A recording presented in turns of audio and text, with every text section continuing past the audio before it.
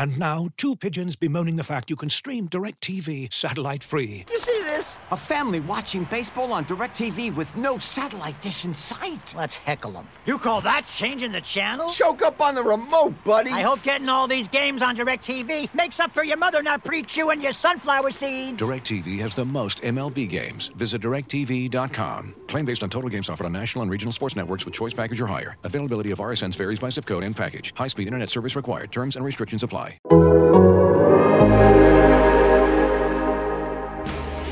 High in the air. Brito back at the wall. Adios, Pelota! That's the type of manager that I'd like to be, which is the same every day. They know what they're going to get. They're going to get energy. They're going to get accountability. They're going to get structure, and they're going to get support. And I'm going to bring those things to the dugout in the clubhouse regularly. It takes hard work and it takes humility, taking one step forward at a time, making one good baseball move after another. And I really feel like that's how we're going to get where we hope and intend to go. You're listening to Bags and Brisbee on Athletic Podcast Network. Welcome to episode 193 of the Bags and Brisbee podcast. I am Grant Brisbee. I'm here with Andy Baggerly. Andy, 193 strikeouts for Matt Cain in 2012. Does that season ring a bell for you? Boy, Matt Cain in 2012. You know what? We think about the perfect game, which we've talked about, but he also started the All-Star game and was the winning pitcher that year. He also started all three playoff clinching series victories for the Giants. Didn't get the win in all of them, but started all three of them. And, we kind of forget that, especially because, two were, Barry Zito had to win elimination games, but so did Matt Cain. He had to pitch game 5 in Cincinnati. He had to pitch game 7 in St. Louis. And, gosh darn it, a good Giant. I am not an amateur or professional all-star-ologist, so I can't tell you what the greatest Giants all-star game is with any certainty. I don't know. Back when they used to take it seriously and Willie Mays would play 9 innings, there was probably one all-star game that stands out where you had Juan Marichal and Willie McCovey and Willie Mays all doing good things at the same time. I just can't imagine there's ever going to be a better All-Star game for the Giants than the 2012 All-Star game, if only because it gave them, home field advantage in the World Series, which is important. But then Melky Cabrera went bananas. You had Justin Verlander giving up a preview ball to Pablo Sandoval. It was just that kind of set the tone. And I don't know if 2012 at the championship happens without that All-Star game. It's just a funny little coincidence. Yeah, Matt Cain started. Buster Posey obviously caught. Pablo was at third. Melky was the MVP. And I'm pretty sure that when Bud Selig handed him the Silver Bat MVP trophy, he had already tested positive by that point and was in the sort of disciplinary realm of, adjudicating all of that. So, yeah, that had to be a nice moment for Bud to hand over that trophy, knowing that this guy was about to get suspended for 50 games. But, it was, let's see, that All-Star game was in Kansas City at Kauffman Stadium. And Tony La Russa was the manager for the National League, and he was not fired during the middle of it. As a longtime former Cubs fan, what's your memory of Brian LaHare's at bat in that All-Star game? Oh, boy. Wow. Brian LaHare was an All-Star. Wow. Yeah, I'm looking at the rosters, and the rosters are always funny. Andrew McCutchen came in to replace Melky Cabrera. I just love that kismet right there. Dan Uggla was the starter at second base.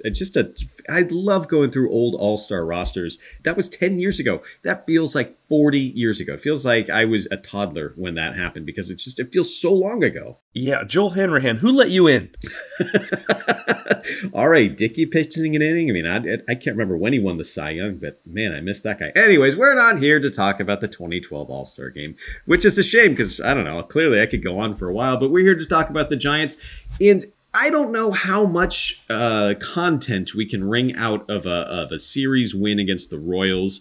It was what the Giants should have done. They played well until they didn't. They lost a game. It was the defense again in the conservatory with the lead pipe, except you can't be mad at Brandon Crawford for making an error. He gets one of those a year. He gets 2 of those a year. He's got the hall pass. So I'm not sure how much we can wring out of it. Do you have any thoughts that can fill, let's see, if you're about 27 minutes or so? Luis Gonzalez can throw a baseball harder than 44 miles per hour. That's a good one. He was fantastic. I can just imagine all these Royals fans going, who in the heck Yeah, I mean, threw a runner out at the plate and was a significant play in a tight game. And then, throws out Bobby Witt at second base. The Royals make some really aggressively decisions on the bases. When Nicky Lopez scored a run against Tyler Rogers, they're down like 3-0 at the time. And he's tagging up on a deep fly ball from first base to second base. And he made it, but it wasn't 100% play. And I'm like, why is he doing that? And then he tries to score on the sacrifice fly, which was definitely not 100% play. It was maybe more like a coin flip, especially because Austin Slater's got a pretty good arm. I'm like, why is he trying to score? They're down 3 runs. So I did not understand a lot of what the Royals did in that series. And frankly, they played, a lot worse than the Giants did, obviously. But the Giants didn't out-hit their one big mistake that they made. But yeah, Luis Gonzalez had a fabulous series on both ends of the bat and with the arm, obviously. And I think that the scouting reports are out. This guy can he'll throw a fastball on you the next time he's on the mound, in addition to his 40-mile-an-hour float ball. And we have talked about this a couple times, but I just would like to plant my flag and say that he has passed the Lamont Wade Jr. threshold, and he's not going back to the minors. I think it's the same thing as Wade last year. He was great. He got sent down because of the bureaucracy and what can you do? And then he came back up, and I think injuries will always be around, and he'll have a place because there's always going to be someone going on the IL here and there. But in general, I don't think he's going back down. I think he's proven his lot in every facet of the game. I mean, he doesn't have the greatest range. Everything else he does in the baseball field, pretty darn good. Yeah, and you look at the metrics and they're not super impressive. It's not like he's, really scalding the baseball, but he's just a line drive hitter. And you wonder if a player like him has a little bit more of a niche in the game today. But, it was interesting because I think that the one thing that came out of the Royals series that was a discussion point, and you wrote about it, was, small ball. And when does a team actually want to give away an out? Or at what point does bunting, become a part of a team's game, whether it's to try for a hit or, literally to sacrifice? And I don't know if you have a thought or two that you wanted to share about that. Yeah, I felt kind of like I was stepping back into the Wayback Machine and feeling a blog post that is, basically like, here's why the PlayStation 3 sucks or something like that. It just felt like an anachronism. Like I was writing something that it was already settled science. But there was enough consternation on Twitter and different social media platforms to where it was worth the refresher that bunting is generally just, if you're bunting specifically to get a runner over from second to third with nobody out or from first to second, it's a bad idea that leads to fewer runs. It's proven throughout the years. I was not necessarily expecting to have it be so definitive when I looked back at 1968, which is one of the pitcher-friendliest years in baseball history. It was still a bad idea to give up an out for a run, even in 1968. It leads to fewer runs, and that's if you had the magic ability to point at the runner on second and say, you over to third base, we're trading it out for you. Like if you could do that with 100% accuracy, still a bad idea. And then you bring in, well, there isn't 100% accuracy. You're still screwing up 20-30% of the time when you're trying to bunt. It's just bad. And I get that in the series finale, the Royals made it look elegant. The Royals made it look really good. They had the exact same situation in which the Giants didn't bunt the inning before. They bunted. They got the single run. They won by the single run. When it works, man, it looks just elegant. It's just not going to do that all the time. So I don't know. That's my soapbox. I don't think it's new ground. I just, if 10% of the subscribers think, oh, okay, that makes sense. Or if 5% yell at me, I guess that's what I'm going for, is 5% yelling at me. So I was on with FP Santangelo on the Giants' late night show the other day, and we were talking about bunting. And basically, he said that he thought the last couple innings you change when it's a tight game and you need to get a runner over. That's when maybe there are more situations when the bunt makes sense, when it makes sense to give away an out. Now, there's no doubt that when you minimize innings by giving away outs, you're minimizing the runs that you score. Over the long haul, it doesn't work. But when you look at it with a little more surgical precision in a tight game late, does that change your thinking at all? Not necessarily. And I'll give you the example from that series finale where it was the bottom of the seventh for the Giants when they had a leadoff double. Mike Yastrzemski's up with nobody out. The idea here is that Mike Yastrzemski, the Giants' best hitter possibly, would bunt the runner over, give up that out, and maybe the Giants would score one run. Now, I know that the butterfly effect is a thing, and you can't just predict that everything's going to happen exactly how it happened. The next batter up hit a fly ball that would have been deep enough that gives the Giants a run, then assume that the Royals do everything that they did in the top of the eighth the exact same way. They get the leadoff double, they bunt.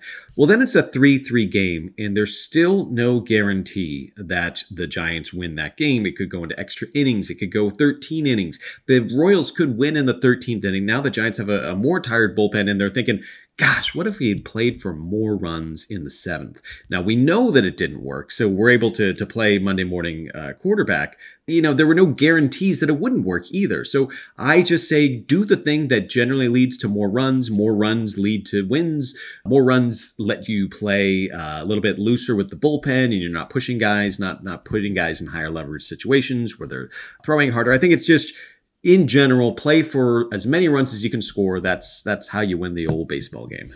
Yeah, I think that I'm going to end this argument or this discussion with my piece of advice, which I think applies universally, which is don't be overly dogmatic. Darn it. Yeah, that's about right.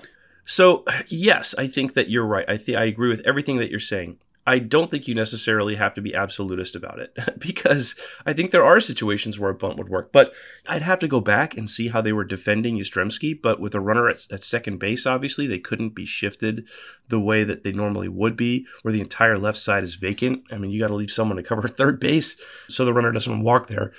And, it's one of those situations where actually I think leading off the inning or when Yastrzemski was on up in the ninth and they were defending him in a traditional way, I think that would have been a great time to put a bunt down. But of course, you're not giving away an out. You're bunting to try to get on base. And the Giants definitely, I think, prized that. You saw Brandon Belt square around to bunt and try to put one down during that game. And I think they do see the value of having that sort of tool in your tool bag, but as a way of getting on base, not a way of giving up an out. But, I do think there are times when, especially if you're up a run, maybe it's the last of the eighth and the Giants are at home and you get a leadoff double and you've got a hitter up who's not your best hitter and you're up a run and you're looking to really cash in that second run and give your closer a little more wiggle room, then I think it's a really good play.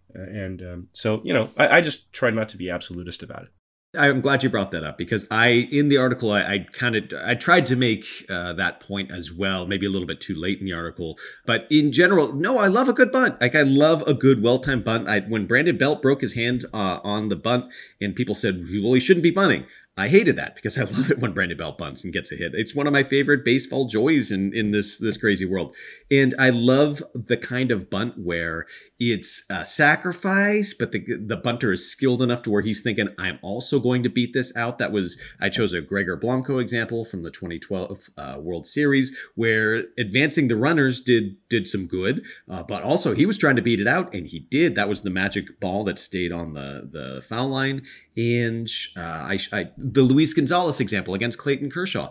Man, if you're going up there as a left-handed batter and you've never seen Clayton Kershaw before and you've got two runners on base and you're looking on the on-deck circle and there's a right-handed hitter, I have no problems with him saying, I'm not going to make it. I'm going to screw up. I'm going to move the line. I'm going to get this guy up with the bases loaded. What are we doing here? They're giving me that bunt. I'm just going to take it. And then he screwed up the bunt and got a single. So it's almost like you're thinking, oh, well, he shouldn't have bunted in the first place. No, I liked that idea. That was just a great awareness of, listen, the odds are not in my favor, but I bet you I can bunt and move that and keep that inning going.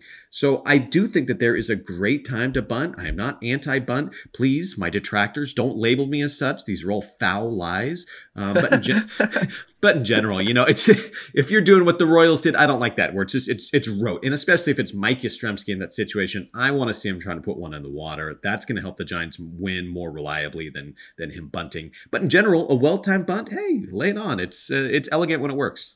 A 9-run lead, Mauricio Dubon at the plate, bunt away. Hey, that's good content. And you know what? Wow, that feels like a million years ago as well. That is It does. Yeah, why is that? It does. It does feel like it was a long time ago. Yeah, this has been a long year because I was looking at The Giants scored their first run of the year on a bunch where it was Brandon Belt doing his thing. It was thrown down the line and Joey Bart motors around third for the first run of the season. And I watched that yesterday and I thought, wow, that was a million years ago. This has just been a little bit long of a seat. I don't know. Maybe it's perception. It does sort of throw me because, we're back to going to the ballpark again. We're back to, attending games. And in my case, going on the road. I won't be in Pittsburgh, but I'll be in Atlanta. It was a shortened spring training too. So yeah, it is weird that it feels like it should be like, I don't know, like the beginning of September now when when we're only in mid-June. Looking for an assist with your credit card but can't get a hold of anyone? Luckily, with 24/7 U.S.-based live customer service from Discover, everyone has the option to talk to a real person anytime, day or night. Yep, you heard that right. You can talk to a real human in customer service anytime. Sounds like a real game changer if you ask us. Make the right call and get the service you deserve with Discover. Limitations apply. See terms at discover.com/creditcard. Looking for an assist with your credit card but can't get a hold of anyone? Luckily, with 24/7 U.S.-based live customer service from Discover, everyone has the option to talk to a real person anytime, day or night. Yep, you heard that right. You can talk to a real human in customer service at any time. Sounds like a real game changer if you ask us. Make the right call and get the service you deserve with Discover. Limitations apply. See terms at discover.com/creditcard. Now, we've done this podcast for a couple of years now. I think we started, 2019? Is that when we started? Yeah, sounds about right. And I know your travel In the pattern. before times. In the before times. Wow, so innocent.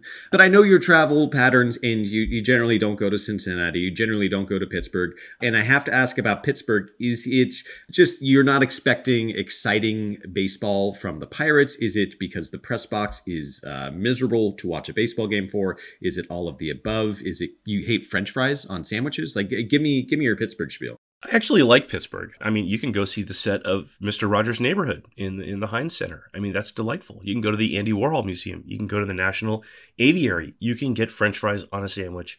You can have pierogies. You wouldn't think that, Polish food is delicious, but, it's not bad. You can go rent a kayak right past the center field fence, and you can kayak on all three rivers. And it's delightful. If you like a little outdoor running, there's a beautiful running trail that takes you up the Allegheny. I enjoy that.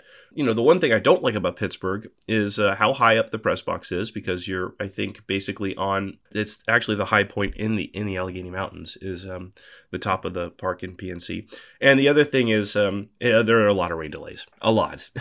Sometimes the dugouts will flood. I remember Mike Murphy having to wear baseball pants during the game one day. And I'm like, why is Murph wearing baseball pants? And it's because he had to wade into the dugout to get something. And, he couldn't keep wearing his pants that were soaked through. So, yeah, there was like 4 feet of water. Mike Murphy got to wear baseball pants for an entire game. It was delightful. But I actually do like Pittsburgh. But one of the reasons I'm not going is if I'm riding live, we don't have as many visitors to the site on weekends. So I tend to try to do midweek series over weekend series. And, I try to pick compelling opponents. And I think the Braves are much more compelling. They're a potential playoff opponent. Jock Peterson's going to get his ring. So, there's a lot of little things here and there should hold some interest. And honestly, the other thing is it frees me up. If I'm not on a road series, I can go to a San Jose Giants game. I can go to Sacramento if they're in town, which they're not. They're in Tacoma right now. Or, I can just work a little bit more on work the phones on a couple features that I'm doing. So it really does give me sort of the opportunity to step back and try to, use my energies in other ways, since I don't have to write. Obviously, we don't have to write off of every game. So yeah, I think I'm going to end up and land at about 54 road games this year, which I think is a good number. So hopefully that's reflected in the coverage and we're giving people what they like. Yeah, no, I didn't mean to put you on the spot. This is more for my edification. I'm just a dorky fan still at heart, and I'm just like, I'm just curious about that. I do want to push back a little bit on the no compelling coverage with the Pirates, or no compelling storyline, because I'm just going to read this list of names. I know where this is going. Tyler Heineman, Tyler Beatty, Jose Quintana, Heath Hembree, Chris Stratton. You've got David Bednar, whose brother is a Giants prospect. I mean, this is basically Giants Northeast, right? It kind of is. You'll have to tell me what the numbers will be on that Tyler Heineman feature that I'll be writing. I think it's going to break site records.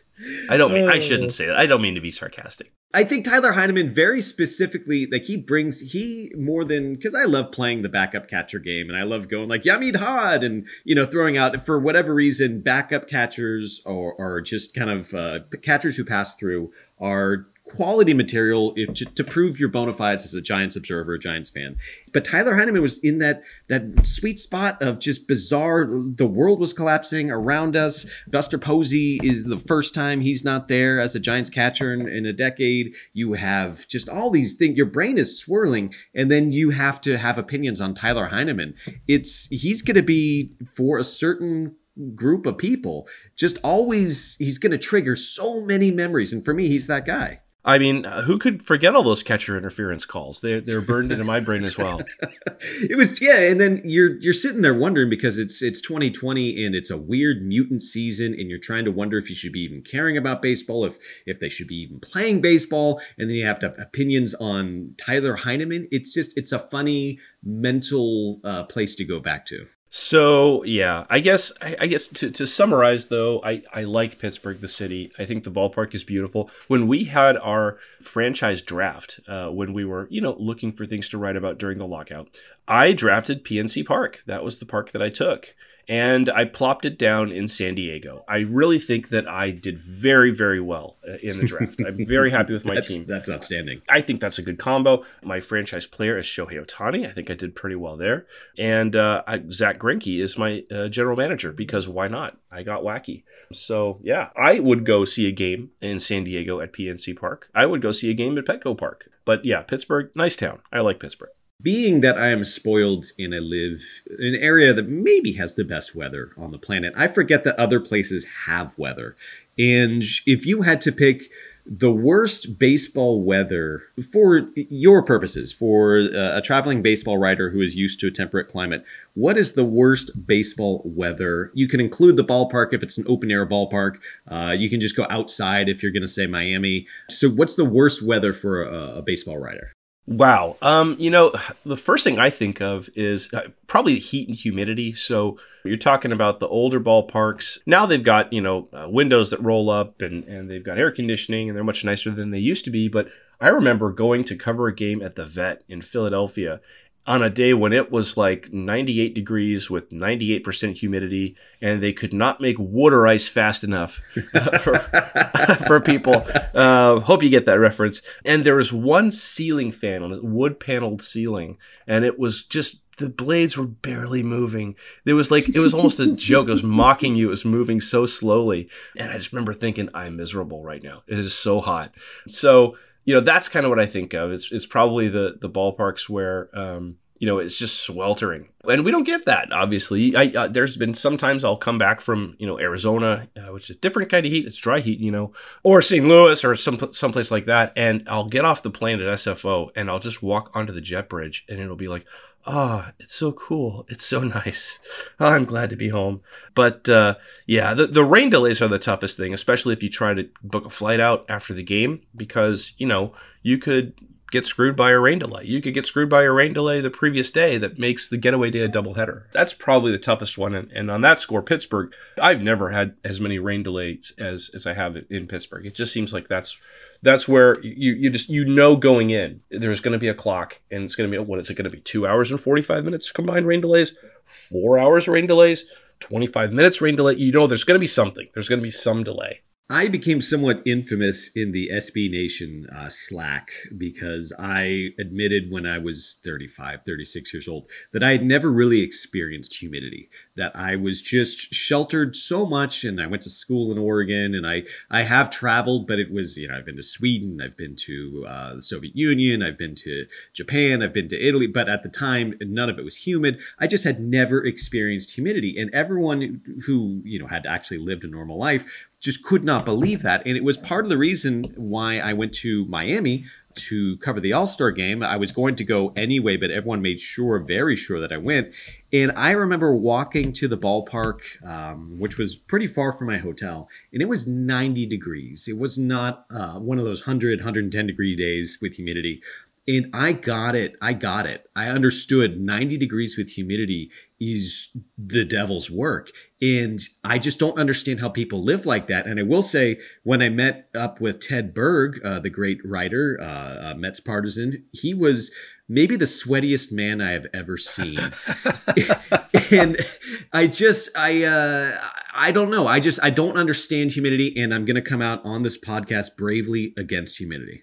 Wow, sweatiest man you've ever seen, and you've seen Tyler Walker pitch. I've seen Tyler. He was that poor guy who had a white shirt on. This was also the famous road trip where he drank that Cuban coffee that's meant to be shared. Do you know that story? Oh no! Where did he go? Versailles?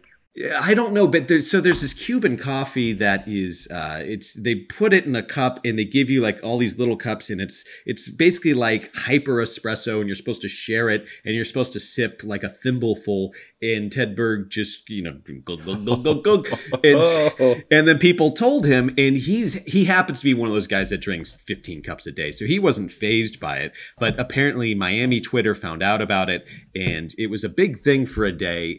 But he survived, and he still has a lot of fun telling that story. But when you're in Miami, be careful of the coffee. If they give you extra cups, there's a reason for it. Oh, and it is like syrup. I mean, it's not just the caffeine content. It is like, I mean, he probably was, he might have made himself a diabetic that day if he drank that much, because there's so much sugar in that coffee. I once asked for one and I said, no sugar, please. And they looked at me like, no, you have to have it. You have to have like a ton of sugar in here too. That's the way we drink it. So, okay, I'll try it once. You remember that Simpsons where Apu stays up for 60 hours straight and that he thinks he's a hummingbird? Oh, wow. No, I don't remember that one. It's the one with James Woods and so James Woods is like, I'm trying to learn how to be a Quickie March employee. So I watched the security tapes of that time he stayed up 70 hours straight. Anyways, that's what I feel like I would be if I drank one of those coffees. Well, it is delightful. I look outside my window and we have lots of hummingbirds floating around in all different colors, and they are a marvel. And I do think maybe they find caffeine somewhere. They must. All right. I think you're under the weather, so I think this is a good place to end it. I don't want to make you collapse under weight of podcasting. Are you feeling okay? You feeling okay after all that? Yeah, tested negative, so I think I've just got do colds still exist? I think maybe. Yeah, it is. I was telling you before we went on, but I had a cold in March or so that the kid brought home from school. It kicked the entire family's butt. Just we have our washboard abs of the immune system are now flabby immune system guts. And when you get a cold for the first time, man, it leveled us. And we have pretty strong immune systems over here. Yeah, well, no, I appreciate it. And we'll rally. I'm just glad that, I'm not spreading anything worse than this. And I'll mask up everywhere I go and be safe, and all of our listeners should as well.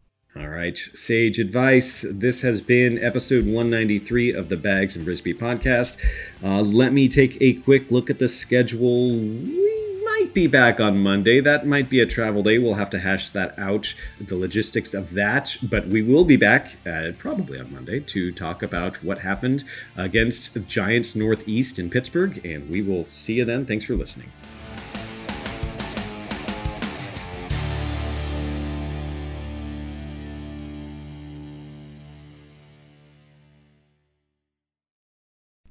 As you've probably heard by now, we've teamed up with BetMGM this season. We'll be using BetMGM lines to make all of our picks, and we'll have special offers for our listeners each week. If you haven't signed up for BetMGM yet, use bonus code The Athletic, and you'll get a 1-year subscription to The Athletic, plus up to a $1,500 first bet offer on your first wager with BetMGM. Here's how it works.